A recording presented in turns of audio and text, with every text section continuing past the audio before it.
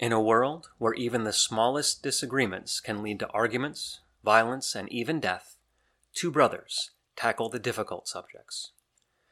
Today, we're going to be talking about free speech, specifically occurring at universities. And this was your idea. So you want to talk about the event, the article that gave you the push to want to discuss this one? Uh, Um, Truthfully, I've done so much research since then. I can't remember the specifics of the article. Maybe you could review it for us. It was the Stanford reaction to the what was it? There was a conservative judge was invited to speak at an event. A bunch of students were there, and they were heckling him and making it general disruption. A faculty the speaker, the judge, asked a faculty member to if she could intervene or bring the situation under control. And the faculty member made some sort of comment that was somewhat disparaging towards the judge. And then Stanford had released a report about that event and the university's stance on that whole situation. Does that ring a bell? Yep. Yeah, and I think that type of thing has been happening. Um, there's a that's been a something that's been happening at universities for quite some time, and I think it does seem to me and to some people that it happens. Well, it does happen to, I guess, people from both sides of the aisle, shall we say, both conservatives and liberals. But it does seem to be happening more to conservatives. Yeah. And maybe that has something to do with the fact that for some reason, universities have swayed pretty far left. I think they've always leaned, and I'm not talking about universities, every university, and I'm not talking about I'm talking more about the administration and faculty. And especially certain parts of the faculty seem to be leaning really far left. There's a lot of data that I've seen recently that social sciences and certain faculty areas of expertise that they're really leaning left, and so that is kind of tending towards they're pushing against the other side. They're not going to push against their own side.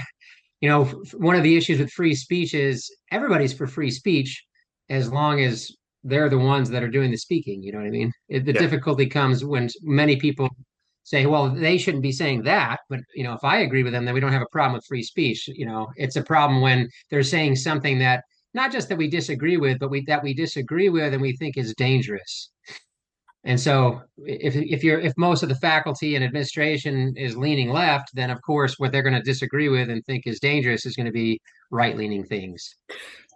Yeah, and let me start off by saying this is going to be a subject in which I will not be diametrically opposed to you on the basic concept.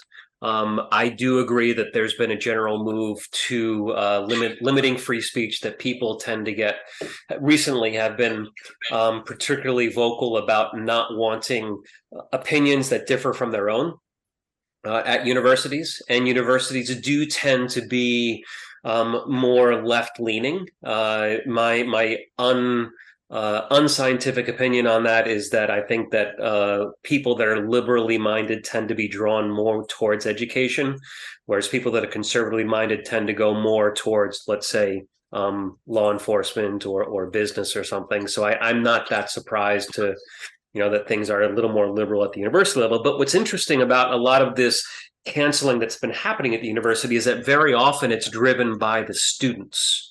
They seem to be more motivated. I did run across a database, and it's run by an organization called FIRE, and FIRE stands for the Foundation for Individual Rights and Expression, and their database is a list of not comprehensive list, but a list of people that have been disinvited or attempts to disinvite speakers people that are somewhat, I don't know, controversial may not be the right word, to universities. And most of the disinvitation attempts have come from the left. The one exception where there's more people on the right that are disinviting is at religious institutions. But that's a small section of the university population. Most of the people that are doing the disinviting or attempting to disinvite are left-leaners. And when they talk about left or right, they're talking about the population that is trying to disinvite relative to the speaker. So the speaker could be center, but if those that are disinviting are coming from the left, then it's going to be, disinvited from the left. Well, that's a funny. I totally agree with all of that. It was just funny when you said you picked kind of a conservative group, except when you look at this really conservative group, then they are just inviting people from the left. Yeah, that's true. Well, You know, religious. right, but they're you picked one conservative right-leaning group and said, well, is it, they are disinviting people. Yeah, I imagine they are. If you look just at them, then they're going to be disinviting people from the left. You're saying that they're the only ones on the right that are disinviting people, or the only what? Like more is coming from the left, and a lot of those on the right that are doing it are religious. Is that what you A mean? large portion of the disinvitations, a very, very large portion of the disinvitations are coming from the left. The only time I could find where at the institutions where you had a large number of right disinvitations coming from the right is when you looked at religious institutions. So if you looked at public schools, you look at secular schools, you look at religious schools, and those seem to be the three categories that I could find in the database. In the public schools and in the secular schools, it was almost always coming from the left. And then you looked at religious schools, and it was coming from the right. But what's interesting is when you looked at from the public schools and secular schools, a huge number was coming from the left. When you look at the religious schools, it was more coming from the right, but not by the same degree. So they were more coming from the right, but there was still a fair number coming from the left at the religious schools as well. So it is. I think it's fair to say that this is primarily a left problem, or at least it's occurring because there's a lot more left-leaning institutions. That's where the problems are occurring. Yeah, I can see that.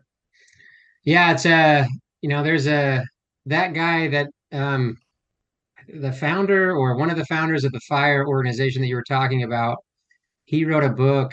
It's Greg Lukianoff, and he wrote a book called with Jonathan Haidt.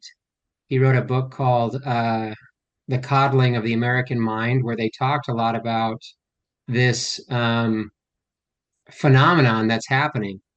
They didn't attack it really from left or right leaning, but they talked a lot about some of their ideas as to why it would be happening. And I think you kind of alluded to it earlier, but they said what's changed. Administrations have always been kind of against this stuff, but students were saying, no, we want free speech. We want the opportunity to have dialogue and everything else. But in recent years, the students are kind of pushing back.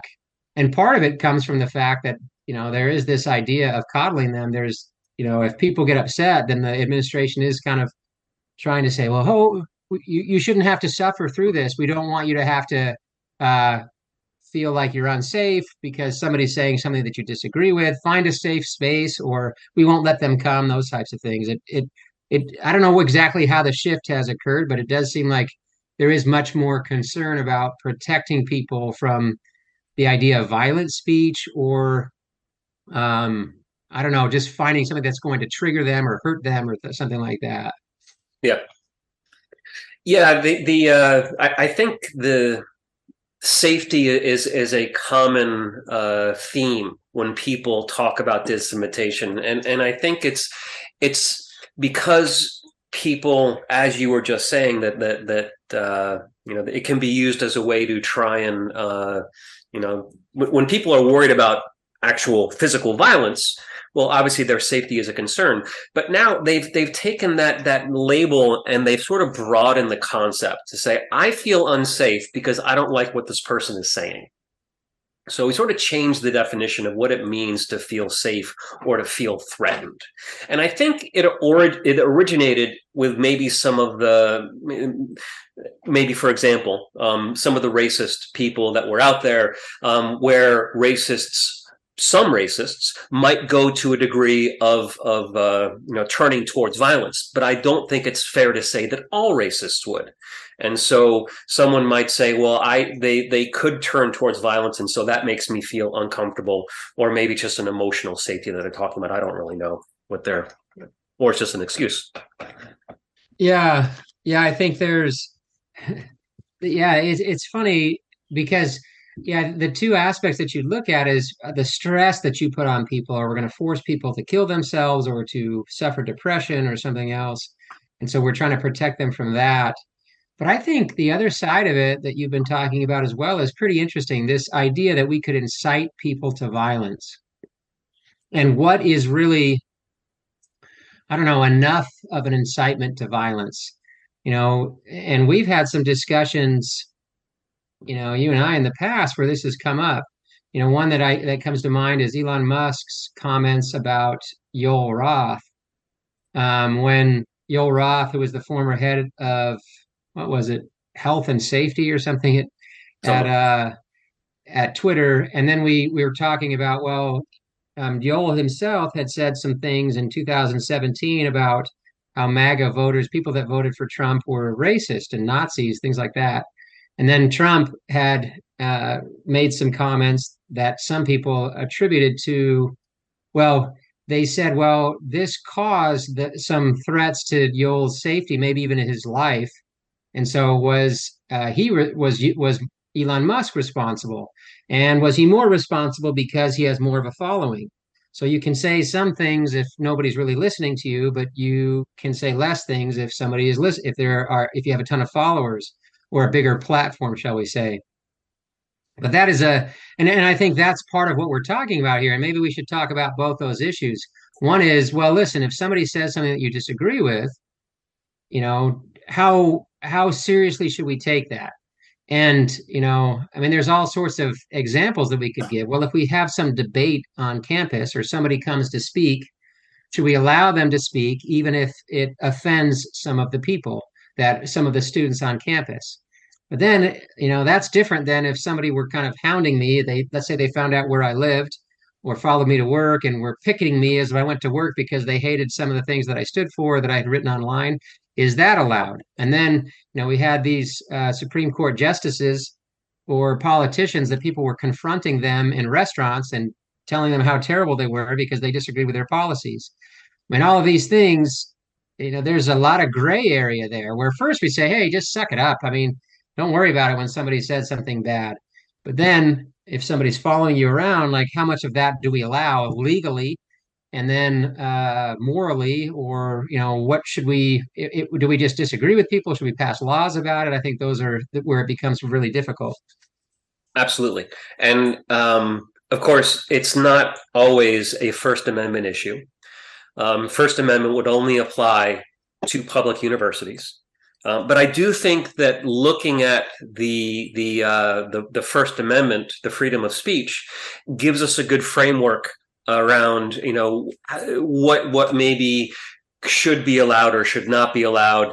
Of course, if you're a private institution, a private university, you can do whatever you want. You make your own rules, but it does give a good framing of the conversation around freedom of speech. And in the First Amendment, there are a couple categories that are not protected speech: obscenity, incitement, defamation, fraud, fighting words, true threats, speech that's integral to criminal conduct, and child pornography.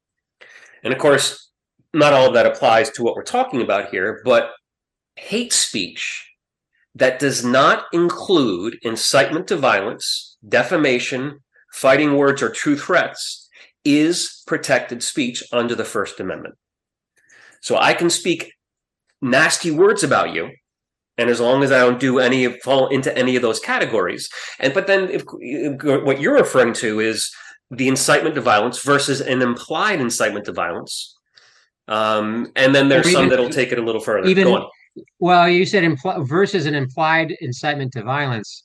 I mean, some people would say, well, that's an incitement to violence, and other people would say, no, it's not. I mean, Exactly. for Yeah. example, what you had accused, and you and others, I guess, had accused Elon Musk of inciting violence against Yoel Roth. And I don't want to split hairs, or maybe I don't want to get too focused on one particular instance of it, but it is a good example of people. He quoted from the doctoral thesis that Yoel Roth that was published online. He quoted what he had said. So if he's quoting what he said, is that an incitement to violence? I looked back, and I definitely don't want to litigate this one on the podcast right now. But if you think about the words that Donald Trump said on January 6th, there's not really an incitement to violence there. Some people read it that way, though. He said certain things about, like, we're going to go show them, we're going to go fight, and we're going to show them what it means to be brave, or something like that. He never said, let's go storm the Capitol, let's go break down the doors. So some people say, but some people read it a different way and read that speech and say, yes, that was an incitement to violence. Or when he saw that it was building up, he should have done more to reduce the violence. But that is such a tricky place to be, because in all of those cases, I think you have reasonable people on both sides that are saying, yep, it was an incitement, or no, it wasn't. Incitement of violence is there's a lot of gray area there. For sure. Was somebody kidding? Sometimes, there were some politicians, for example, Maxine Waters and Kamala Harris, and even Joe Biden, that made comments about the riots over, I forget what year it was, 2020 or something, when the Black Lives Matter riots, and they were saying these people are upset. Of course they're doing good things. They should go. Or Maxine Waters said they should go get in the politicians' faces, and people would say, well, that's an incitement to violence. Other people say, no, that's free speech. She was just saying that they should go express themselves. It's a real gray area there, and I think you could find politicians and people on of all stripes, of all political beliefs, that have said things that some people would say that was an incitement to violence, and other people would say, no, no, that was not. That was just them speaking their mind. Right.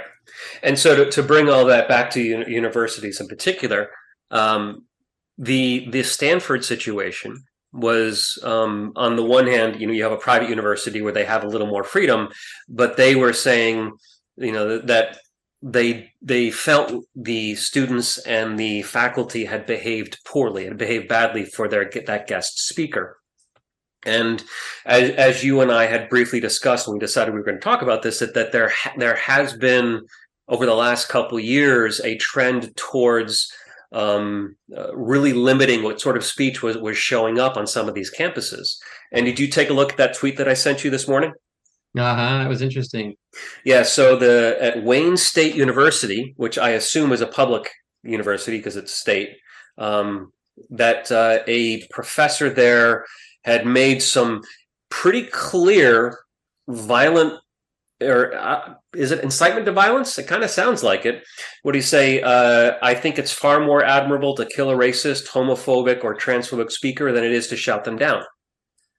Now, I guess he isn't explicitly saying to do the thing, but you could see, if you're saying if you're going to do one, maybe do the other instead, which is pretty strong. And so then the university gave the information to the local law enforcement, and then I guess the university is waiting to see how the law enforcement reacts before the university decides how they're going to react to it. But that's a public university, and a public university is more, I guess, should be more strictly following the First Amendment guidelines than a private one. Yeah, that's a difficult thing, because, I mean, a private university, there's all these conflicting incentives or motivations or something like that. Because even at a public university, you still have to represent the university. So it's not as if, oh, I work at a public university, so I can say whatever I want. And does the public university say, well, if we have a professor who's a Nazi, are we going to allow that? I mean, on the one hand, and what becomes so difficult too is, many times at a university, you do want, how would you say this, differing viewpoints. You want a heterogeneous faculty, administration to some degree, to where you can have people that espouse different viewpoints. So people just don't go to a university and get only one way of looking at the world. I think it's really healthy to look at things from different perspectives. But yeah, that's a difficult place for them to be. For him to say it's admirable to kill a racist, homophobic, or transphobic speaker. I mean, yeah, that to me steps over the line. I don't care if it's a public university or private. I think that guy should be, if not suspended or fired, at least severely reprimanded It because does that just sound seems like an like crazy. incitement to violence to me. Yeah, yeah, I would agree with that one. I would agree, but I mean that's an extreme case. I think what I have more problems with is when, yeah, this shouting down, like the first article that we looked at, where they had this a conservative judge, a judge coming, and instead of letting him talk and then disputing it or having another speaker come and refute some of his points or have some sort of a rebuttal, people shouting him down and the administrators taking part in that and encouraging them to not let him speak. That was more surprising to me. I think there's probably less incitement to violence of the kind that this guy, and maybe he wasn't even really thinking about what he said. I mean, geez, is he really willing to go out and kill people that he disagrees with? I mean, sometimes people just say stuff. I Yeah, would hope he's not like figuring out ways to try to kill those speakers. He certainly hasn't killed anybody yet, so as it far may as we just know. be, as far as we know, but it may just be talk. He's just talking big, like people on the basketball court talking big, and then the second that somebody wants to fight, like, whoa, whoa, whoa, we're just playing a game here. you know but I think there's probably fewer people calling for uh murders than there are people that are in these universities restricting the free flow of ideas and information. And that's what is disturbing, is that we are getting to the point where we can't have this open discussion. Yeah, and I think you brought up a really good point, which is that the universities are really should be trying to expose people to as much information, as many differing views as possible, and especially for a university that claims to be a liberal art university. Because one of the things that they will require is that you must take courses from a broad range of classes, because they feel that a well-rounded student is or a well-rounded student is the goal. And so if you're going to require people to take a psychology class and a sociology class and a math class and a science class, why are you not requiring them to also be exposed to liberal viewpoints and conservative viewpoints, and maybe even viewpoints you disagree with, maybe viewpoints you strongly disagree with, and to be able to quietly hear those points without just trying to drown out the speaker? Mm-hmm. Yeah, I would agree, and I think there's a number of the benefits that come from that are just so there's so many of them. First of all, if you spend your whole life thinking one way about things, later on in life, you're not prepared to defend that viewpoint. You might be more easily swayed because, oh, there are people that think a different way. It would allow people to further strengthen their own points of view, the way they think about things, because they've thought about it from all viewpoints.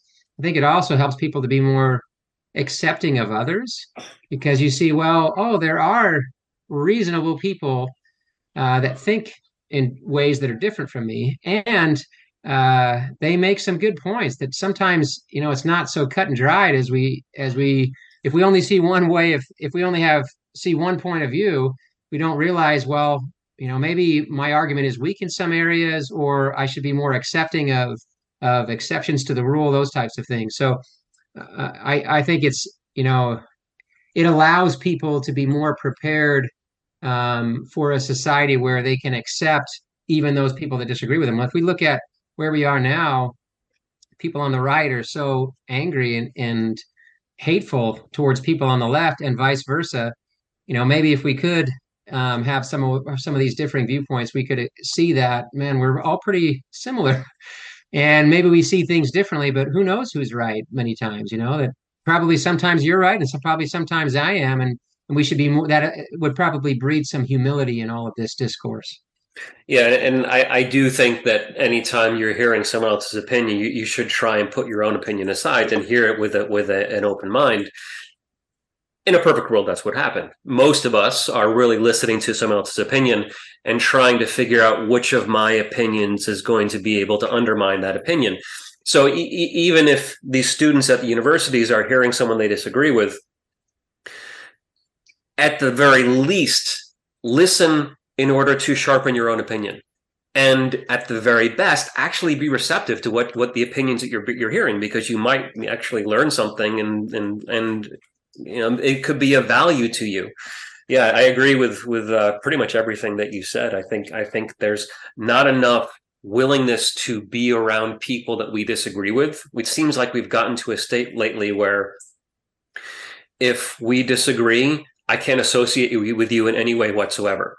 Now, I can understand that too in the extreme. If I'm not saying that a Jewish person should go out and live friendly with an aggressive anti-Semite side by side, without any fences or anything like that. But outside of those extremes, I really think that we have gotten to the point where minor differences are now reasons to disassociate with people. Yeah. Yeah, and I that idea that speech can be violence, yeah, I disagree with that pretty much. I mean, I guess, you know, I would disagree certainly in the way that that people enforce that now. So, for example, somebody coming to speak and then people shouting him or her down so they don't get a chance to present their point of view, I think is wrong in the university.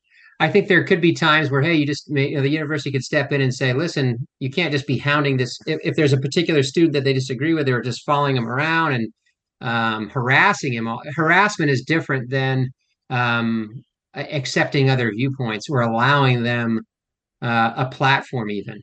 I think almost all viewpoints should be allowed on these universities. And maybe that's a good way to distinguish between what is allowed and what isn't.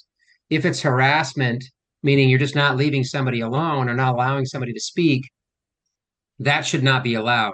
But allowing somebody to espouse a viewpoint or propose, to speak on a viewpoint that you disagree with, and even that you consider hateful, is not a good enough reason to censor somebody or not allow them their chance to speak.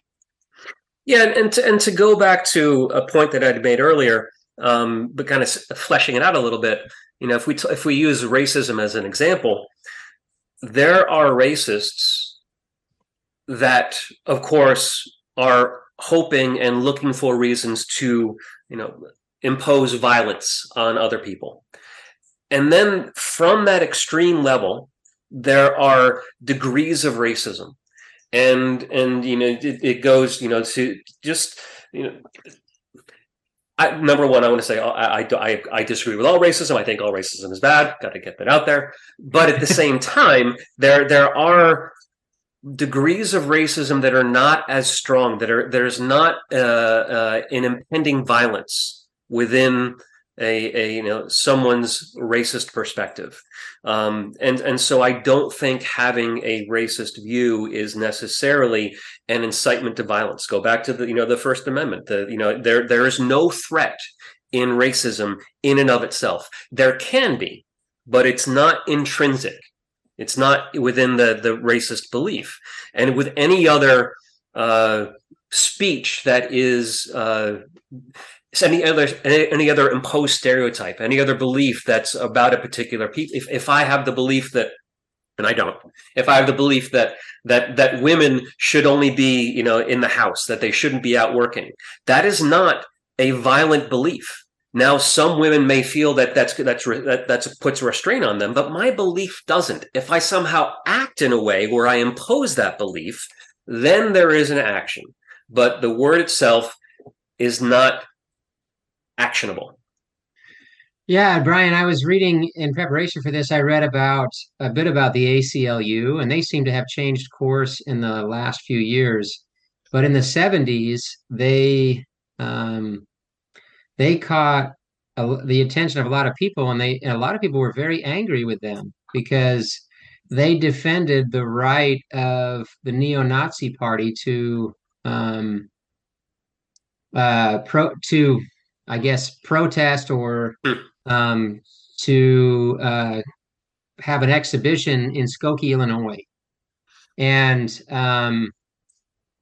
one of the reasons that they fought for them was because they said, well, listen, even if we disagree with somebody's viewpoint, they still need to be allowed to espouse that viewpoint, uh, to speak about it, to put it out there if they want to. And what had happened was, um, and what this is what makes it so interesting is uh, sorry, I'm just looking something up. But the Nazi Party had gone to try uh, um, to what would you call it? Not protest, but they put March. on a to march or whatever on this particular park in Illinois, and the county came back and said, well, you need to get a permit, and in order to have the permit, you need a $250,000 bond. And they didn't have, they're just a small organization. And there was another civil rights organization that at the same time was trying to do the same thing. So it said, at first they both were marching in the park, and then they started to get really upset with each other. The police often had to be called, and they said, we're tired of dealing with this. Okay, you both need a $250,000 bond. Well, they both went to the ACLU and said, well, first, the civil rights people went to the ACLU and said, hey, could you help us with this? Oh, of course. Yep. This is what we used to do in the South to make sure that people could vote or could march for civil rights for Black people. And so they said, yep, of course, we'll take it. We'll take it all the way to the Supreme Court if we need to. And then the Nazi Party came and they said the same thing. And they're like, well, we're already doing that, and you can't be added to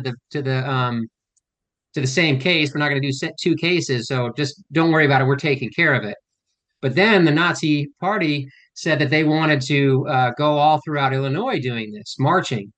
And there was one town that came back and said, nope, we don't want you to be here because they had a number of Holocaust survivors. And they were like, this is going to be too painful to the Holocaust survivors. So they said they were going to go into Skokie. Of course, that kind of triggered them, and they said, "Yep, okay, we're going to Skokie, where these Holocaust survivors are, because they don't want us there." And then they had to take the case to the ACLU. The ACLU took it and said, "Yep, everybody has the right to do this, because if everybody doesn't have the right to do it, then people fighting for civil liberties don't have the right to do it. In the same way that we protect it, so that if we have a problem with Black people being allowed to vote or to ride on buses or whatever else, we have to make sure that that right to at least march or speak about these things is allowed for everybody. That right is too important. So we have to protect the rights of the neo-Nazis to do this, just like we protect the rights of the civil liberties people to do it." I think that's awesome that the ACLU in the day would go out and defend the right of the Nazis to be able to march. Wouldn't it be amazing if they would do that today? I can't imagine it though. Maybe they'd surprise us. Yeah, that's an interesting way to put it. It's awesome that they would defend the rights of the Nazis. Just the fact that they would defend the right of all of us, like that right is a universal right in our country uh, because of the First Amendment. It's not awesome. I think it's not awesome in the sense that they probably hated that they had to do it. Mm-hmm. And we all probably hate that they have to do it. But we look at the bigger picture and say, we have to protect that right, even for those viewpoints that are so objectionable, like the neo Nazis platform. We have to protect that even for them, because that protects it for all of us. Because we don't know when we're going to be the minority. We can't just say, well, I disagree with what they say, so I don't want them to say it.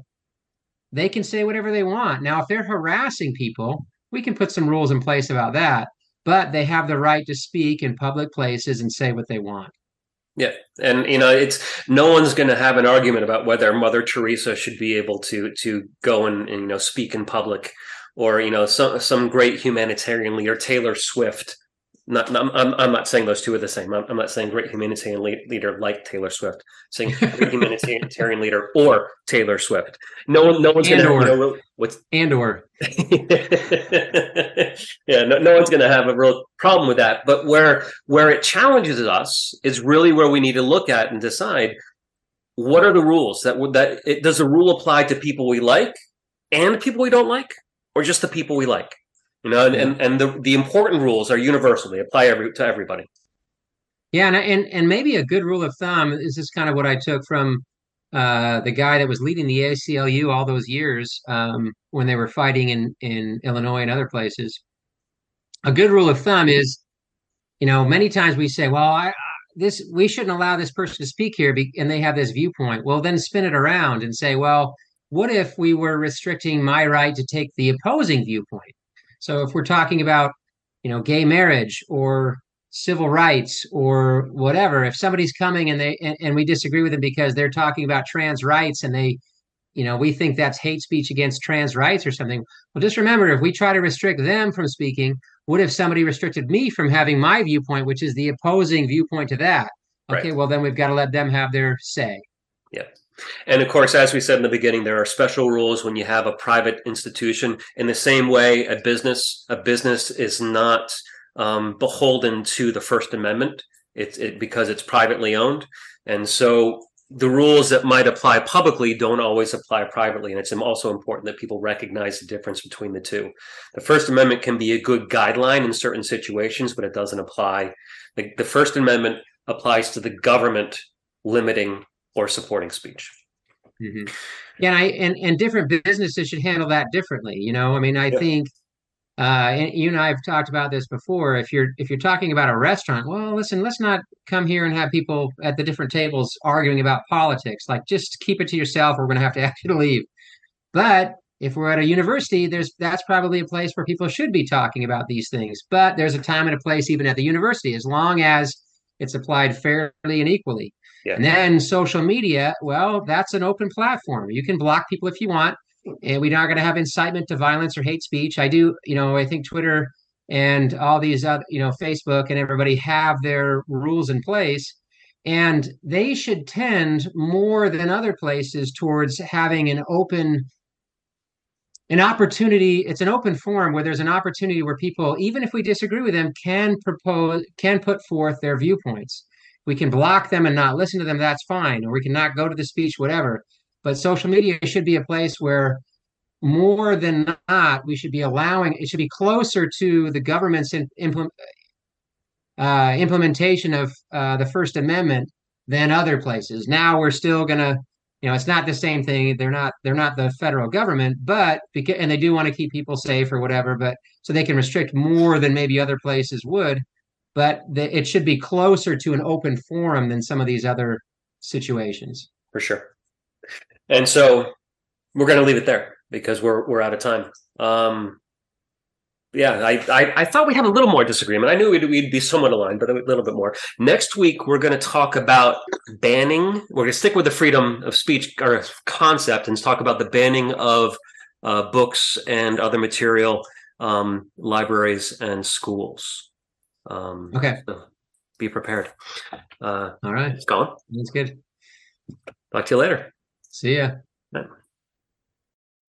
We hope you learned something in this episode of Brother versus Brother, a podcast about difficult conversations. We also hope that you enjoyed it enough to subscribe to the podcast. You can help us by spreading the word. Share this episode on your favorite social media so that others will have an opportunity to experience it as well. You can also support us by donating through Patreon. This information and more can be found on our website, broconvo.com, and on our various social media accounts. Thank you.